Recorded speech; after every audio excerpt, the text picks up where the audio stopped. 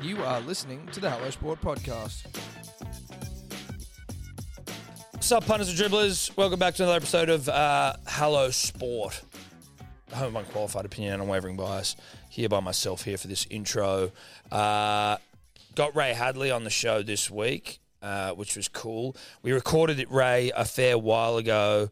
It might have even been before the NRL season finished, I think, Toby. I can't remember. But so I couldn't remember exactly if there was anything that was dated in there, but felt like it was just going to be easy just to jump on and say this was pre-recorded from a few weeks back. But shout out to Ray for coming on. Fucking one of the biggest dogs in the Australian media game, and it was cool to sit down and have a yarn with him. So here he is, Ray Hadley. You said before you got to get up at 5:30 and read the paper. What's your day-to-day look like at the moment?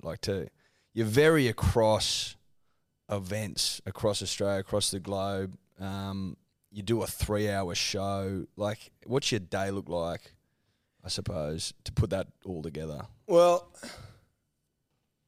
I made a decision a long time ago that sort of if I wanted to do this gig as opposed to football that I did previously, I'd have to work a lot harder.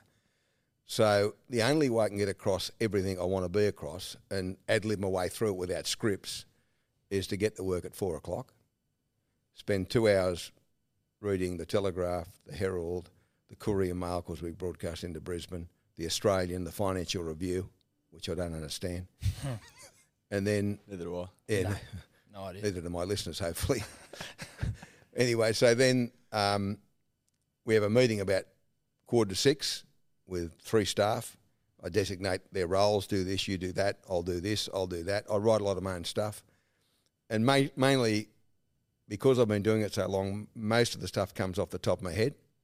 And I'm blessed with a fairly retentive memory, so I can basically retain a lot of information without too much prompting. And so by the time I get to about 8:30, I've done everything. And there's other things to do. You've got to record commercials for network stations. You know, that could take you 20 minutes to 30 minutes. It might be 10, 30 seconds or, 5 1-minute commercials for a different network. Mm. And then by 8:30, your intro's done, which I do myself. Everything's done. And so by 9 o'clock or 7 minutes past 9, you're set to go. And I find if ever I cut corners, in other words, I think I'll have a sleep in, will it become so much more difficult to be attuned to what I'm doing by the time I get to 9 o'clock. Mm. What time are you going to bed? Because sometimes I'd see you're up at 4 a.m. doing the show, but then you're on like NRL 360 of a night, and I'm like, when's this man sleep? Well, I mean, I figure I can get away with about 5 or 6 hours, so I'm getting a bit older too. So, 9 o'clock I normally pull up stumps, and you won't find me out at midnight. Nah. I mean, I just can't do it. I can't back up. I mean, I've been able to do it for a long time, not just because I'm getting older. But, you've got to have a certain amount of sleep to make sure you can cope with what the next day is. But, and the other thing, I get afternoons off. I'm off air at midday, as my young bloke keeps telling me. He said, you work 3 hours a day, 15 hours a week. You're kidding, aren't you? Most people are doing 40 or 50. So, you knock off at midday. And when I've got a problem with my leg at the moment. When I don't have a problem, I play golf 2 or 3 days a week. And that's with a few mates, and we just knock around the golf course, have a bet, and sledge each other and have some fun. That's the downtime. I turn the phone off for those 4 hours so that no one can find me. But, so it's not... look, I think it's a bit... The football became second nature a long time ago, where you just do it because it's just what you've always done. And now I've been doing this gig for over 20 years. It also becomes second nature. You got fallback positions where you feel comfortable what you're doing. Do you prefer one to the other? I guess there's an element of performance in both, but 3 hours on radio, you do have to be entertaining and keep people's sort of attention. Do you feel like that's a little more performative than calling the footy? Yeah, it's much more demanding. Yeah. Much more. The hardest job I've ever done is call races. That's the hardest thing I've ever done because the powers of concentration for that 90 seconds plus the preparation for the half hour before is very difficult. And then the other difficult thing I've done is the Olympics. Swimming's okay because they don't change lanes. But you do the 5,000 or the 3,000 steeplechase when you've got, 4 Ethiopians and 3 Kenyans and, other people you don't recognise. That becomes hard work. You've got to work at that. So in order of preference, I'd say race calling's the hardest thing I've ever done. And then Olympics football initially was very difficult because I had to make the transformation from race caller to football commentator. Now it happens. I don't have to think about it too much. And I'd say in the last 10 years, the next part of my career, the talk programs became second nature as well. So I still do a lot more preparation. I mean, I'm calling a game, say, I'm doing the opening of Allianz Stadium, and I don't do many football games. I do Origin and Grand Final and fill in when they're short or something. But I'll probably have to spend the afternoon preparing for that game, whereas normally I wouldn't. Because if you're calling every week, very rare that the players change, and so on Friday for that game, I'd do probably 2 or 3 hours of preparation to get ready for the game at 8 o'clock that night. Just memorising players' names? Yeah, particularly with all the Polynesian names. I mean, it becomes more different. Fa'asuma Ala'awi. Yeah. I mean, it used to be when I started in 87, Smith, Brown and Jones. And it's far more different now. So, and you don't want to demean the player by not pronouncing his name correctly. So there's a bit more work required, and then checking pronunciations. And there's books that are issued by all the clubs about pronunciations. And really? Yeah. South Sydney do a video. Make it easier. They do a video. That's way easier than a book. Yeah, because you're still interpreting a little bit with the reading. Yeah, and then you just write it down phonetically and try and get it right. And then if you're doing it every week like I used to, it becomes second nature. You just, it rolls off the tongue because you do it every week. But when you don't do it regularly, as I don't do it now, it becomes more difficult. So, but I mean, the rules really change. There's nuances about the rules and little things that happen. But the basic structure of the rules from 1908 exist in 2022. And, one of the things I learned very early in 87, I studied with Cole Pearce, who was then the caller, a former international referee, and I got my referee's ticket. And some of the things he taught me back in the early 80s haven't left me about, so it becomes instant nature, a bit like a referee making a decision. You think, oh, what did he do there? And then you start thinking about it and think, well, that's the correct decision he's made there. And I think Ray Warren also taught me those things. Was when he was calling a passionate advocate for rules and understanding the rules. And I think most callers these days also have a fairly broad knowledge of the rules of the game. You're saying, a couple of years is sort of when you think you're going to pull up stumps. Is that just in time for you to hit the magical 100 Origin number? Is that in your sights? Yeah. Not a bad one to go out on. Rabbits is a mate of mine, and he got to 99 and decided it was time to pull it up.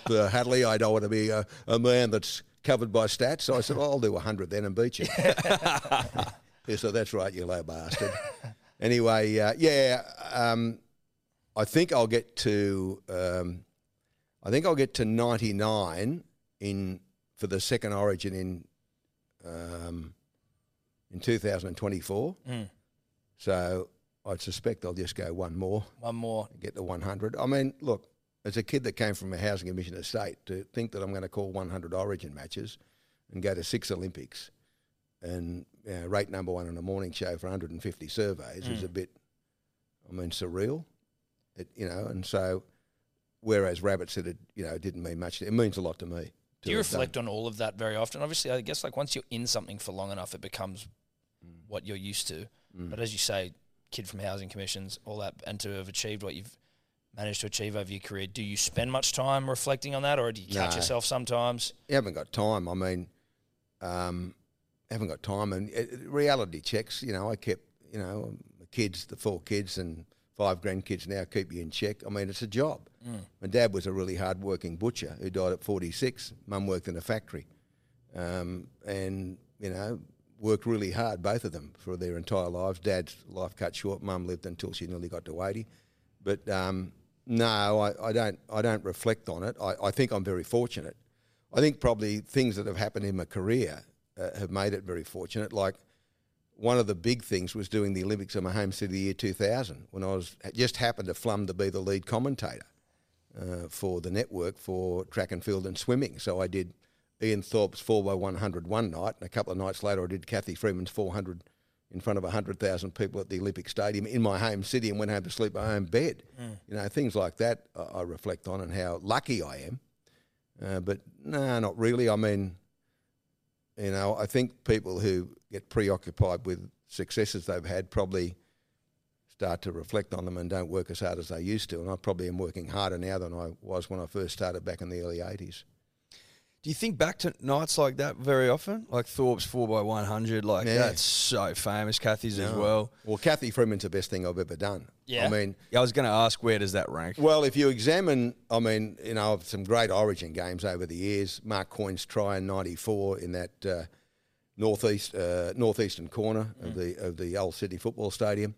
But Kathy Freeman, if I examine everything I've done professionally, you never get perfection. You get about 8 out of 10 if you really don't kid yourself. I got nearly to a 9 that night. There were 100,000 people there. You think, and I think the final stages, I said, this is her date with destiny. It was not rehearsed. It just came out. Mm-hmm. It just came out of her mouth. This wonderful young Australian creating history, 100 goal for Australia and a goal to Kathy Freeman, her date with destiny. And I felt at the 200 I had them all covered. And there were some difficult names. Ogun Koya, I think, got the bronze medal, And so I think I had them covered as they went down the back straight. And I'd seen her at the previous Olympics, win silver. And Perec was out. The French girl didn't come to Sydney, so she was the favourite. And I thought the only thing that's going to beat her is nerves. And so I was really anxious to contain my own nerves and my excitement for her as they moved down at about the 200 as they sort of left that corner and started to go down. And all I remember is this this is before mobile phones, I suspect, sea of flashlights following her down the track.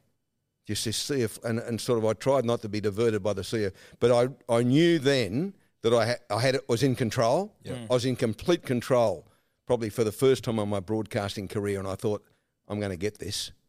And all she had to do was win. That would have buggered the story up if she got a second. But she won. Yeah. She won brilliantly.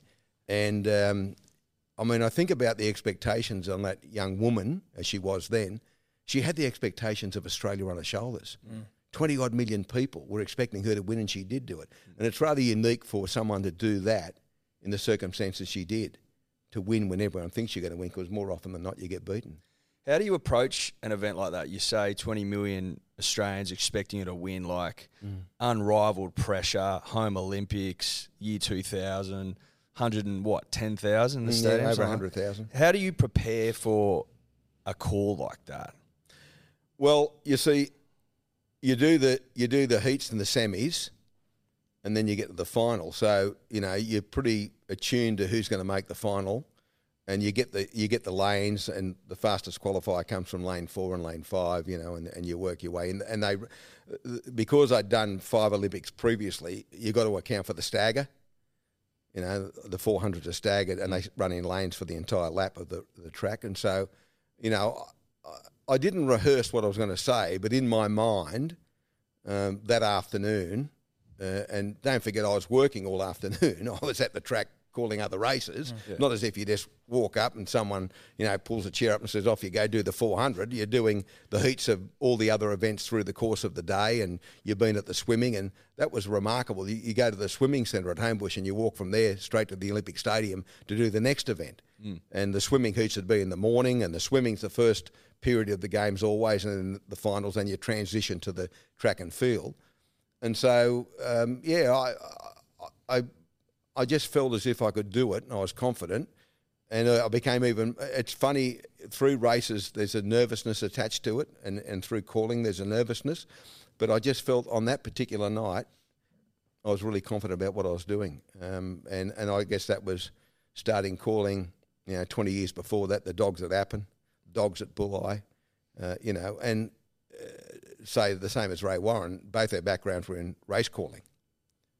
And as I said earlier, that's the most difficult job I've ever done. And you can take any race caller, and even the modern day, probably the best race caller is Matthew Hill in Melbourne. And I worked with him at the Beijing Olympics when he got crook then in London. He's the best young caller I've ever encountered. He's brilliant. I did the sprints in London, and he said to me, what do you want me to do? And I said, you do the long races, son. You're better than me at them. And he is. He's a brilliant, brilliant caller. And so if you can call races like he calls races, or like Darren Flindell does in Sydney, or young Josh Fleming in Brisbane, if you can do that, you can do anything. And what do you think is the nature of racing that sort of translates so well to calling all sports? Is it how short and sharp you need to be? And there's so much going on, and they're moving, and they're at a distance, and you got the corner to deal with, all that sort of thing. Yeah, it's about learning. Studying the colours of the jockeys as they're in the mounting yard, then being legged up onto the horse, and as they go to the barriers and things like that. But I think it's more the concentration level required.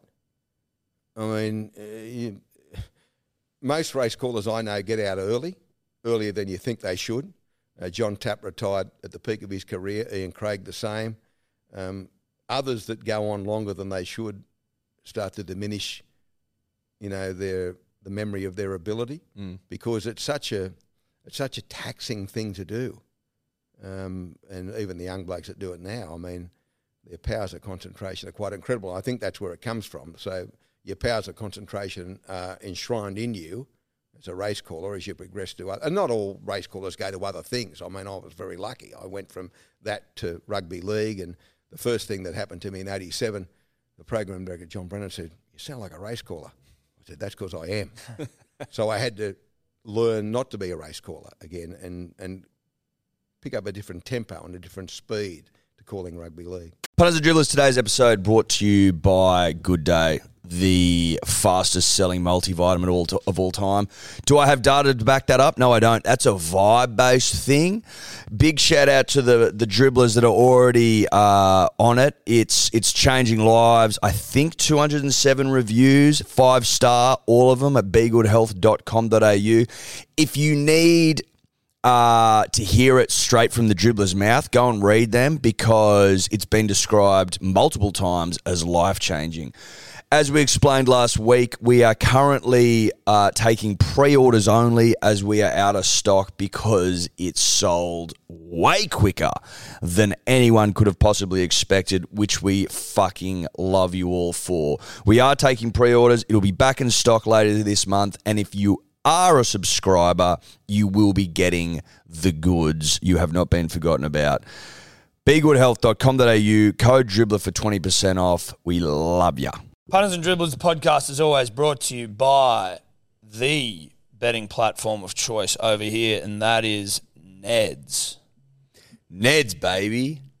Neds. That's it. Number one in Australia, in our opinion. Nay the world, nay the universe, nay the multiverse. Now, if you want to follow Tom and I and our mate Guru and our mate Sebo, I mean, I think Toddler's on there, but who cares about that? The Profiles tab, Ed, it's an innovation by Neds where you can go and you can see what people are betting on. It is essentially accountability in app form. Well, it's accountability personified. Correct.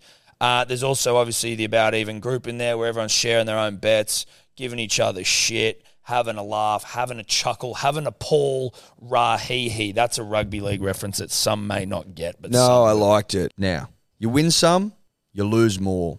For free and confidential support, visit gamblinghelponline.org.au. Buy a six-pack of Big Day Rosé at hellosport.shop. What are we doing month of May? Because we are working our way through the remainder of the most recent vintage. Got a couple left that we want to get rid of before we then turn all of our attention to the end of the year. Just feeling generous, Tom. We're feeling generous, and it's sale time. We just thought, fuck it. If you buy a case and you use the code MANLY, you get $50 off the case. If you buy 2 cases, you get $100 off. Yep. You get what I'm trying to say? Go to hellosport.shop. Bang, rosé on there, code MANLY, $50 off a case. Pretty fucking generous if you ask me. But we love the punter and we love the dribbler, and we're just like, let's get this vintage out there to the people that want it most. Let's get it in the gullets of the nation. That's right. Gull it up. You're talking about, you've got like an interesting sort of origin story, or at least like from, where you came from and how you got into radio. But were you calling before you got into driving cabs, or was it you were driving cabs to, how did all of that sort of come to be? Okay, well, I wanted to be a race caller. I left school in 1972 and I went to the Sydney Morning Herald, which was the big classified section, and I couldn't find a job for a race caller. So I looked and looked and looked, and I thought, well, where do you start? I mean, I'm from a housing commission estate in Dundas Valley. I mean, I wasn't supposed to be someone who went into the media. And so I saw a job for a trainee auctioneer.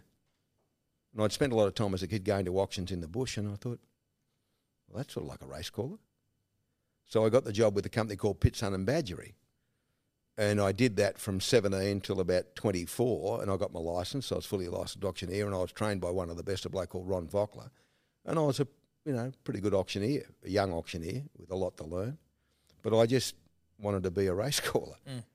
And so I quit my auctioneering job, and I got in a car, an old EH I had, and I travelled up the coast and down the New England Highway. I went to 2HD, 2KM, Kempsey, probably 2RE at Taree, and I dropped tapes in, little cassettes tapes everywhere, and I didn't get a reply from any of them.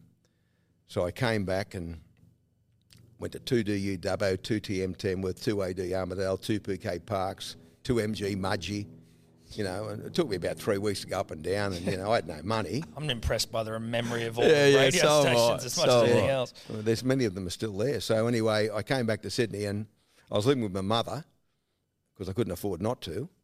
And Mum said, "You're mad. You had a really good job. You had a company car. You had expense account. And you were a good auctioneer, and here you are chasing a dream." And I said, "Oh, well, that's what I'm going to chase." And then it became evident that I couldn't get a job anywhere. So a mate of mine said, "Why don't you get a cab licence?" And I said, "How's that going to work?" And he said, "Well, then you can sort of chase your dream, drive a cab on, say, Wednesday, Thursday, Friday night, and chase your dream on weekends." Which is one of the reasons I went that direction, because auctions were happening more on the weekend. I was doing general auctions, not house auctions. And so I did. I got the cab licence, and I started to earn some pretty good coin because it was cash, no cab charge dockets back in those days. You could get some cash out of it. So finally, I got a job calling the dogs at Appin. I don't know how I got it, but I got it. I put an audition tape in and got it, and I thought, oh, how good am I? I got a job calling the dogs. 15 races, $12.45 the first, the last at $4.45. I got $36.50 for doing the 15 races. Oh, my God. And what I used to do was drive the cab on a Friday night, knock off about 4 a.m. By this time I was living in a single room at Guildford. I'd go to Guildford, I'd have about 4 or 5 hours sleep. I'd jump in the cab, I'd start work again, I'd work my way out to Campbelltown, and then I'd make sure I was at Appin by about 11:30, because the lady who was the wife of the course manager used to cook a great baked dinner, and I'd have the best meal I'd have all week out there for that lovely lady. Sid was the bloke's name. I can't think of his wife's name. Might have been Eileen. Anyway, Eileen would cook a baked dinner. I'd have that. I'd go up and call the races, park the cab in the car park. After the last race, go out and jump in the cab, drive back to Campbelltown Rank and go into town. And the old bloke that ran the course was a formidable old fella called Jock McDonald. And after about 6 months, I went to him. I said, "Mr. McDonald," I said, "can I have a yarn?" He said, "What's wrong, son?" I said, "Any chance of a little bit more money?" I said, "The $36.50. I said, "Doesn't go far." He said, "How much do you want?" I said, "Could you reckon you'd find $50? He said, $50? He said, "You're travelling all right. You come every week in a cab." I said, "Mr. McDonald, I drive the bastard." He said, "You what?" I said, "I drive it." He thought a bloke was bringing me in a cab. So he said, "You drive the cab? What do you mean you drive the cab?" I said, "I drive till 4 o'clock in the morning, then I get up at 9 o'clock, come out here," and he said, "Oh, you can have $50, son. If you're driving a cab, we can't have that happening." So he gave me the $50, and I kept doing that for 12 months. And then, you see, it's funny about the cab thing. You'll read in, various gossip columns, a former cab driver is now, the king of talk radio and all that crap. Well, as if, driving a cab's a bad thing. Yes. Well, there's plenty of doctors out there probably watching this, professors who drove cabs while they're at uni. It's not a bad thing to be doing. It's an honest living. So this message is to reinforce it's not such a bad thing, because if it wasn't for driving a cab, I wouldn't be sitting with you fellas today. On a Tuesday night... What heights you've managed to unbelievable, climb here, yeah. This is the zenith of your career, surely. Anyway, I'm driving a cab, and then on a Tuesday night, the owner, Paul Mayers, the footballer's dad, and I didn't know Paul at the time, he's only a young bloke, John Mayers, the owner of the cab, said, "Hey, Ray, you want to drive the cab on Tuesday nights?" I said, "Oh, geez, there's no money in it, John." He said, and it was LPG. He said, "Look, you just put the gas in it." He said, "I won't charge you a pain. You go out, take the cab." He said, "Sitting here at home, you may as well take it out." I said, "All right." So the first Tuesday night I drove the cab, I must have got a fare from Parramatta to the city or something, and I'm sitting on North Sydney Rank about 8 o'clock. And there used to be a hamburger joint at North Sydney Rank near the railway station. You get all the cabbies went there for a feed. So I'm there, not much money on a Tuesday night, and then a call went out for Miller McLaren to North Ryde. So I grabbed the fare on the radio, no computers in those days. So I knew Miller McLaren was 2UE. And the operator said, "It's a 9 o'clock pickup. You sweet with that?" I said, "Yeah, that's okay."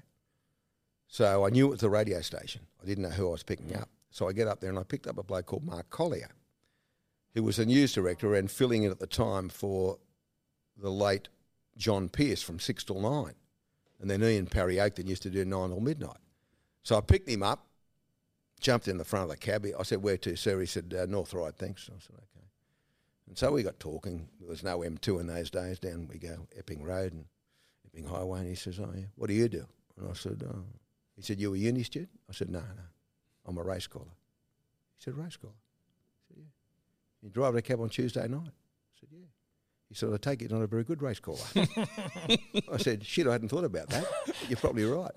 So anyway, in the 25 to 30 minutes in the cab, I convinced him that, I was desperate to try and get a start in radio, and I gave him my mum's phone number at Dulwich Hill, because there's no mobile phones back in these days. This is about 1980. So 3 months passed, and Mum said to me one day, "A bloke called Mark Collier wants you to ring him." Well, 3 months later? Yeah, 3 months later. So I rang him and said, "Mr. Collier, it's Ray Hadley." He said, "Oh, glad you rung." He said, "Are you still driving the cab?" I said, "Yeah." "Still calling the race at Appin?" I said, "No, I've progressed. I'm doing Appin, Bulli and Nowra." He said, "Geez, you got 3 jobs. That's good." He said, "I need a traffic reporter." He said, "And I thought about you because you'd know your way around Sydney driving that cab." And I said, "Yeah." So the first time I was on radio was for the late Gary O'Callaghan at his breakfast show. And it was Navy Week about 1980, which is October. And they said, "You've ever been to Chop before?" "Oh, of course I've been in a helicopter." I hadn't even seen one, let alone been in one. Anyway, so I went up the chopper for Navy Week and did traffic reports. And Gary took a shine to me, and he was a very powerful man at the time. And so when I finished, he said, "We need a regular traffic reporter, give this bloke the job." So I did. And then 82 came along, and we had 2 more teams in the competition, Illawarra and Canberra. So Ian Maurice was the sports director, Cole Pearce and Ian Maurice called the football, and they said to me, "You know anything about rugby league?" I said, "Oh, of course I do." They said, "Okay, good, we need an around grounds reporter." So I used to get all the shit games. They'd send me down to Wollongong and Canberra and all the rest of it. But that was my entree into it. And then by end of 82, John Tapp came to the place, and I formed a relationship with him, and he took me on board as his 2IC race caller. And even though it's 40 years ago, it doesn't seem like that, but that's what happened. That's where it all started. Driving a cab and picking up Mark Collier. Do you look more sympathetically on younger people coming through now? Like it's I guess it's like a very competitive industry, right? And knowing what you had to go through just to get a start, I guess like there's maybe a line between like ambition and over ambition. Do you look more favourably, or are you a bit more compassionate to young people coming through trying to get a crack? Well, young people who worked with me in the early part of my career would say, no, I was not a very compassionate bastard, and they're probably right. But as I've got older, I nurture people now. I'm very proud of the young people I've nurtured. I mean, Andrew Voss worked with me. He came being a clerk at the Sydney Turf Club, and basically I gave him a start calling football, and he's probably the lead caller now on Fox. Andrew Moore's at the ABC, same thing. He came as a 16-year-old. And a stack of other people. Timmy Gilbert started with me at 2UE. But now more so, not broadcasters, but staff. I mean, I employ young people because they're very capable, and I try to help them. And and I used to get used to get the shits if they left me. I'd say I've trained them and they've gone. Now I don't. I mean, I had a young girl working for me, Hannah, Peter Sterling's daughter, actually, Hannah Sterling. Oh, yeah. Brilliant young person. She was with me for 12 months, and then she got an offer from Nova, and normally, you think, oh, we'll train her up. And I said, no, love, you go up there, and if you think that's where you want to be, that's good. And she's doing well up there. And there are others that over the years that, you train up and go. And one of the things that now, because of our success, if young people work for me and then they go somewhere else, there's a bit of kudos attached to the fact that they work with me, not because of me, but because of the success of the program. So people think, well, two things: they must work hard and they must know what they're doing, and they do. They do. And one of the other ones that I'm proud of now is Taylor Hill. Again, that's Terry Hill's daughter. And she now works for Penny Wong. Oh, really? In federal parliament, yeah. And she started with me as a kid. And then she stayed with me for a long while, and then she left and went to other things. And she's both Hannah and Taylor, different type of people, but brilliantly talented. What made you mellow? You're saying like early on, they wouldn't necessarily call you. Human resources, probably. Nah, getting old. Look, when I started in '82, and you blokes are a lot younger than me, you got to understand that if you made a blue, we used to have these 8-track cartridges, like computers weren't invented. And if you made a blue, someone had, I don't know whether can we swear? Yeah, or not? yeah. Someone would pick up a cart and throw it at you in the head and say, "You fuckwit." You said, "Okay, I'm a fuckwit." That's what I am apparently. And that was the culture. And it wasn't just the culture in radio; it was the culture in business. Apprentices would get sent out to get a left-handed hammer. Yeah. All that sort of shaking and rubbish, and give him the shit jobs, and that's what it was like in radio, and that's the culture I grew up in. And so, it took me a while to understand as we moved through into a new era that wasn't the culture that, you could stand by. And so I'd say, probably, in the last decade or bit, you're not just mellow, but you're attuned to the fact that, you got to be a bit gentler and a bit kinder. That doesn't mean you don't get the shits every now and then, but you just got to, temper that. And I suppose, the next stage of my life, as my children grow up and have their own children, you become a grandfather. You can't be a cranky old prick all your life. You got to sort of mellow with grandkids. And my kids now say to me, "Oh, gee, you're a lot better off with the grandkids than you were with us." That's always the way, isn't it? That's just the way life is. Most grandparents watching this would agree with me that you change in time. But what about with like fuck ups on air? Because we listen and I'll hear. They'll be like, there was one a couple of weeks ago where just your intro music just cut out. Oh, yeah. And you're like, I was in Brisbane. Oh, okay, well, we've lost the intro music. We'll fix that up. And, like, you can hear in your voice, you're like, well, hopefully that. And then, you keep talking for a bit and then it doesn't get fixed. And you're like, I can hear the frustration in your voice. Oh, like, when's this going to fucking get fixed? What's going on here? Well, the one you're talking about was Brisbane. I was at the Ekka. And I probably do more outside broadcast than anyone in radio over the last 40 years, because football was an outside broadcast every time you do it. So the frailties of outside broadcasting everyone knows about, but they shouldn't be frail now. And what had happened, we didn't, because we're a big network now, the Nine Radio Network, we got some fantastic engineers and we've got some not so fantastic engineers. And one of the best I've got, there's two great young blokes that work with me in Sydney, Harish and Luke. And somehow someone decided Harish and Luke shouldn't be sent to Brisbane to save money.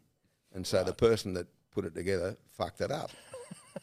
So, in fact, we got to 10 o'clock and they had to get someone else into the Sydney studio to take over because I couldn't take calls. The emails didn't work. Oh, Jesus. I couldn't hear myself back in the cans. I couldn't do anything. So we had a frank discussion with management that afternoon. And I said, you've got two choices, boys. Get Harish up here this afternoon or I'll be on a plane back to Sydney to do my show from down there. So Harish arrived and we didn't have a problem for the rest of the week. There you go. Yeah, there you go. I'd say me circa 2000, I would have been on a respirator and a defibrillator. But I was remaining, as a matter of fact, Olivia, my producer, she'd worked with me in Brisbane before, but she now is replacing John Redmond, who's gone to work for a current affair. I know Bravo. Yeah, good bloke, Bravo. You ask him, he'll tell you. Yeah. No, he's a good young bloke. Fella. Yeah, great fella. Anyway, Olivia's a fantastic girl, and she's my EP. And she said to me later, and she's very, very quiet, Olivia, she said, you didn't get as cranky as I thought you should. And I said, well, Olivia, sometimes there are things we can't solve, and we couldn't solve this one. So I said, but I'd made my feelings clear to management later in the day in the car on the way back to the Gold Coast.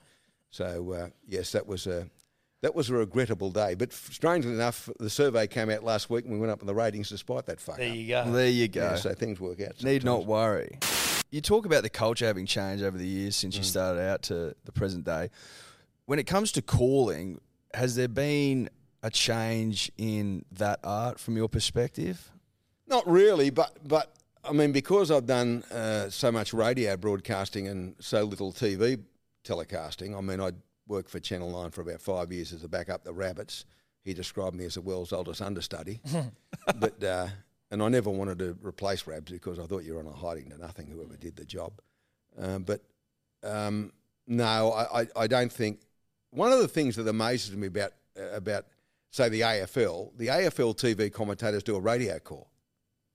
If you watch Channel 7, they call it like they're on radio. It's ball by ball. Right. Whereas TV rugby league callers, whether it's on Fox or Channel 9, do it, more passively. They get excited when they need to get excited. Whereas radio's rapid fire. You just can't take a break. You've got to keep talking. Yeah. And, the difference is that the score's always on the screen with TV. And John Brennan taught me very early in my rugby league broadcasting career, that you can't give the score enough on radio. So I'm a bit of a score. I was going to use an inappropriate term, but I like our callers to give the score a lot. And if they get a phone call from me, it'll be give the fucking score. Because, I mean, I know that, giving the score every 2 minutes sounds like a lot, but it's not. I think the record for me with Breno was, he called me and he used to have this red felt pen and a pad, and he'd critique my call in the early stages back in the 80s. He'd say, Hadley, boy, you've done deliciously well today. Deliciously well. I say, why? He said, you gave the score 108 times in 80 minutes. That's the norm.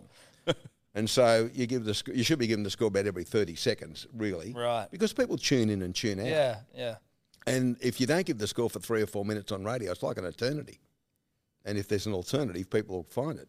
They'll go somewhere else and get the score of someone. So I think that the people, David Morrow's a really experienced caller, gives a score regularly. He's done more football than me over the years. But some of the young blokes don't give the score as often as they should. And if I happen to be in the car, the producer gets a phone call, tell him to give the score. Joel Kane said the same thing when we interviewed him a couple of weeks ago. Yeah. And I was listening to a call the other night on the radio, and I waited for a long time for the score, and I had him in my head, and he was referencing you when he said it as well. So you can't give it enough. I mean, it's the simplest thing to do. That the difficult thing is identifying players, particularly on the far side of the field, and numbers all look alike. Sometimes the South Sydney numbers black on that jumper are hard to see, as opposed to white numbers. And I mean, you're not going to change that. It's just the way things are structured. But there's all these difficult things attached with calling sport. The easiest thing is to give the score. That's the easiest thing on radio. Give the score. It's that simple. Just give the score, repeat the score, keep giving the score as often as you can. Do you call with binoculars? Depends. A funny thing. Now, about 10 years ago, we started calling off the TV from what we call the interactive studio, which is just a bullshit term for a studio with a TV. And so when COVID struck, in answer to your question, yes, I used to call with binoculars. When COVID struck and we couldn't go to grounds anymore, we were calling even Origin off the TV. Now, I said to management, this is a lot easier. This is a lot easier to call off TV, a radio call off TV, I mean. It's a lot easier. The players are easily identifiable. Replays are easy to see. So when Rabs, not often he used to seek my counsel on matters, but when Rabs was told he wouldn't be going to Brisbane because of COVID, but he'd have to call off the TV, he got horribly nervous about it because he'd never called off the TV before, despite being a TV commentator. And he called me and said, you've been doing this for a while off TV. What's the judgment? I said, mate, it's shit easy. It really is. And so at the end of the year, him and I caught up. We were good mates. And he said, Jesus, you're right about that TV. He said, how easy is it? I said, well, extend your life by 5 years if you wanted to, because you won't have to get in a plane. You hate getting planes. You won't have to go anywhere. And, now I'm not quite sure about what Nine do, but I've spoken to the Fox commentators. Nearly all their stuff's done off TV now. Rarely till they go to the ground. Really? And I'm thinking about, long after I've been consigned away from where I'm going, that, say, Olympics, international sporting events, like you think about Tokyo, right? So Channel 7, for the first time there was no radio team sent over by the ABC or anyone else. But you think about the logistics because you get international feeds. You might have your own cameraman for interviews after the events and that, but the international feed is provided by the IOC. So you think about sending a team of 100, airfares, accommodation, travel. They've got to be fed. Mm.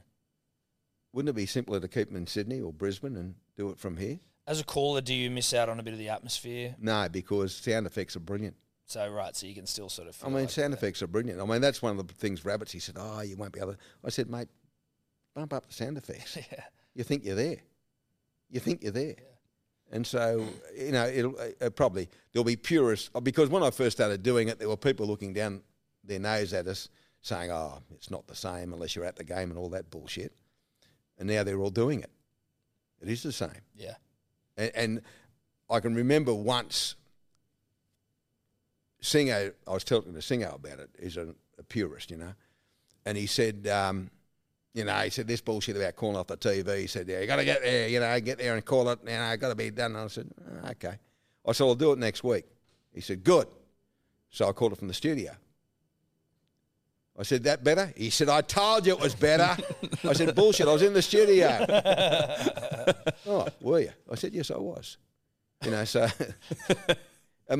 people will believe what they want to believe. But look, calling off the TV is infinitely easier than calling live. And, when I'm there, I use Carl's East 1050s, which is the standard fare for most race callers. They all use Carl's East 1050s. And you can see really well, but you got to have them on a binocular stand, as Rabbits used to. We used to call it the back of the old Sydney Football Stadium. You could, you needed the Carl's East 1050s, because if you get back to the old Sydney Football Stadium, right up the back on the western side, they're like ants. So you've got to train your glasses on them the whole time. Is that one like right up the very, very top? Yeah, they built that. It's funny with the opening of the new Allianz Stadium, and one of the things was, there's far more facilities for ladies, which was archaic. In the old one, you see the poor girls lining up to go to the toilet at half time. They had 2 cubicles and 2,000 girls trying to get in. But when they built the broadcast boxes at the back of the old stadium for the first year in '88, they didn't put a toilet up there. Oh, no way. Yeah, so they had the radio boxes, so there'd be Thirsty, myself, probably Pinky Brenner from 2KY and a few others up there calling. And if you want to have a leak, you'd have to go down 3 flights of stairs. And you only get, 5 minutes at half time. And so in the end, we said to the trust, you've got to put a toilet up here. That seems absolutely insane. It was the same thing. It was worse at Marathon at Newcastle, because this is fair dinkum. And Gary Harley, who's an old mate of mine, used to be the lead caller on 2HD. And Gary, even these days, is a fairly large fellow. And you used to climb up a ladder through a manhole in one of the sponsors' boxes, and then go across a catwalk to this gantry and be peering over the edge of the ground, And there was no toilet up there. And the other thing was once you all got up there, they'd pull the ladder up for the sponsors' box. And I said to Lee Morn, the CEO up there one day, I said, mate, I don't want to be a narc, but what happens if there's a fucking fire up here? I said, how do we get down? I said, where's the parachutes? So anyway, they then decided that they had to put a permit ladder somewhere, but Harley couldn't climb down the ladder anyway, which is very funny, trying to see him get down the ladder. And then finally, this is fair dinkum, so there was 2 TV boxes and probably 3 or 4 radio boxes and cameramen. So you got probably 20 blokes up there. they put one of those caravan portaloos up there with a curtain. So you got this succession of blokes going to the toilet in this portaloo from a caravan or a mobile home with a curtain pulled across. Oh, my God. So you can imagine the hijinks. I'll be taking photos of Harley before phones, with the mobile phones, and it would have been all over social media. It was very, very funny. But yeah, Newcastle, those were the days. Jeez. Jesus Christ. Have they made, what are the new boxes at the new stadium like? Have you seen them? No, but apparently they're palatial and roomy and as Toilets? you can imagine. Yeah, I'll find out when I get there on Friday night, of course. Nice. But apparently they're very, very good, as you would expect. And shock horror, they've got a toilet as well. There you go. Mate, you've been very generous with your time. We've got a couple more things before we let you go.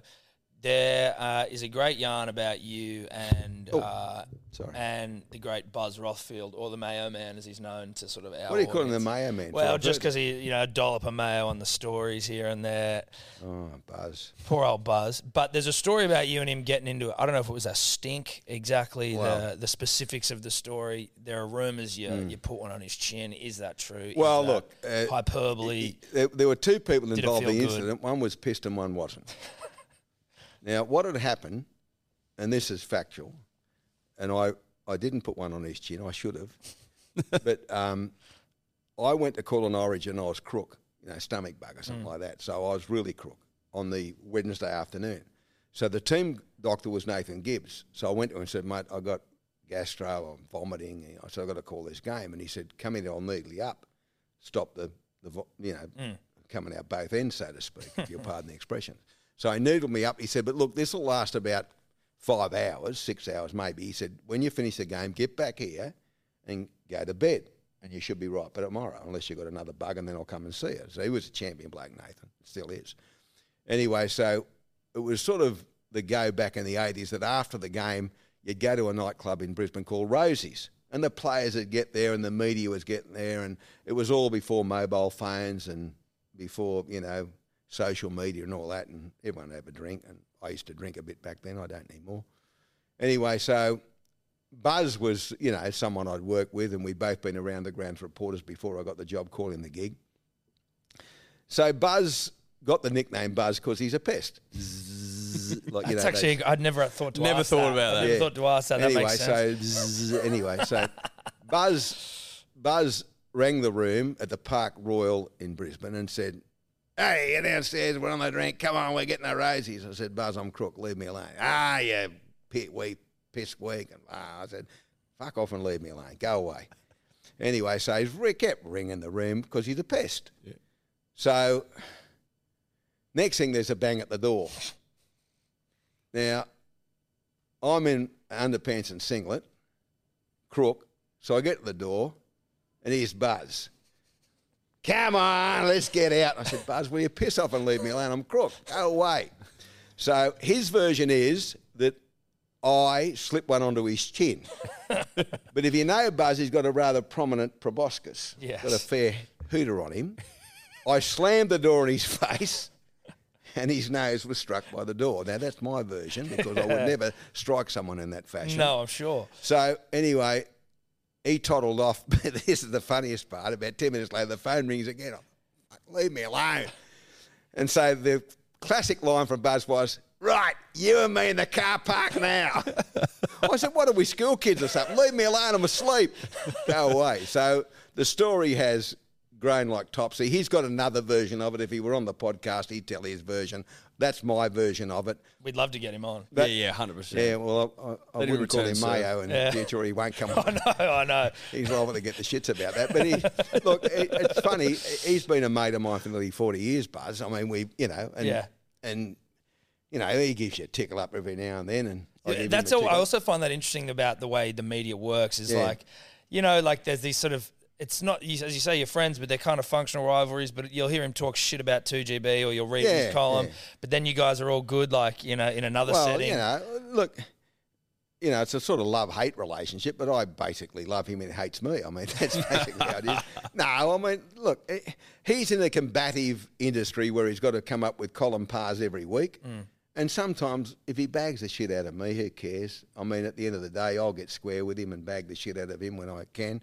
And, it's always tempered with good humour. And, I mean, the late Bob Fulton, who was also a mate of Buzz's, and, you know, Buzz used to have this story that Bozo'd put his tips in for the tipping panel on a Saturday night after the Thursday, Friday and Saturday afternoon games, which is a scurrilous thing to accuse the former great coach of doing. Yeah, an immortal. Yeah, which he might have done, by the way. But that's it. And so, you know, Bozo had this thing where, even in a podcast I couldn't tell you, he'd send these notes, hey, such and such, on his text, you know, and he'd say to Buzz, hey, such and such, you know, and then Buzz would say, look at Bozo's calling me. And I said, well, yeah. And so I'd write the same thing back to him. And so it's funny, when Bob passed, it was, hey, C ...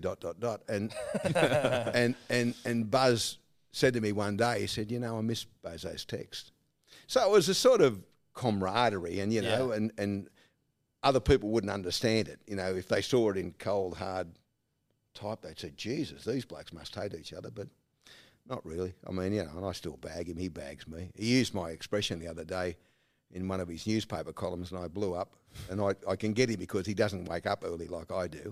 So it was on the Monday morning, and it was about the game between the Roosters and Melbourne. And he said in his column, don't touch the sets, don't touch the dials, don't go anywhere, on Friday. You know, so I texted him at about 4:45. I said, hey, fuckface. I said, if you're going to steal my lines, give me credit for them. So, of course, by 7 o'clock he rings me. He said, oh, you won't believe it, mate. Oh, buddy. He said, oh, it's been subbed out, the subbed out, the subbed out. Yeah, it's always subbed out. Yeah. I said, yeah, pig's ass. So anyway, I said, I'm going to bag the shit out of you on air today for doing this to me. And so what I didn't know, he does a spot on 2KY, Sky Sports Radio, every morning. Must get money for it. He wouldn't do it for nothing. Anyway, he corrected it on there with Laurie and the team there with Clarkey, and said, oh, by the way, this morning I wrote this. I should be saying that's what Ray Hadley would say for the game on Friday. So I bagged the shit out of him. So then he rings me and says, I've already apologised for doing this. So there's another column par. Yeah, right. You know, so anyway, but, you know, it's what it is. And I'd like to think that if I die, he'll come to the funeral. Yeah. Not just to make sure I'm dead, but just to make sure that he's there to comfort people. Oh, that's good. I worked with your old man, you know. Actually, yeah. No, I didn't know that. Years and years and years and years and years ago. Years and years and years ago. And he, unbelievable, the success he had with all those, they were records back then. Yeah, I know, CDs. Unbelievable. It's a different world now, isn't it? Good bloke. And they tell me you do some impersonations as well. Who tells you that? I mean, Buzz Rothfield will be as close as I get to a person. Any of my colleagues that you might have a little crack at? Oh, I'm trying to think now. Who are your colleagues that we might have a crack at? Drive. Oh, Jim Wilson. He does a pretty good Jim. Oh, Jim Wilson, fair income, the government. The government. Yeah. What is it? What was the best one is? What were the? What was? Oh, Barthy, love the show. Barthy never missed a show. Love you, Barthy. Yeah. And the Mean Girls. When's Albo going to talk about the Mean Girls? And there should be an inquiry. We love listening every to Jim. 5 minutes. We love Jim. It's Jim's good stuff. we get a good laugh out of Jim every afternoon. I suppose imitation's the greatest form of flattery. Yes, absolutely. That's what they tell me. Yeah, no, it is. It is. All right, boys, it's been enjoyable. I've enjoyed it. Thanks very much. We really appreciate you coming in, mate.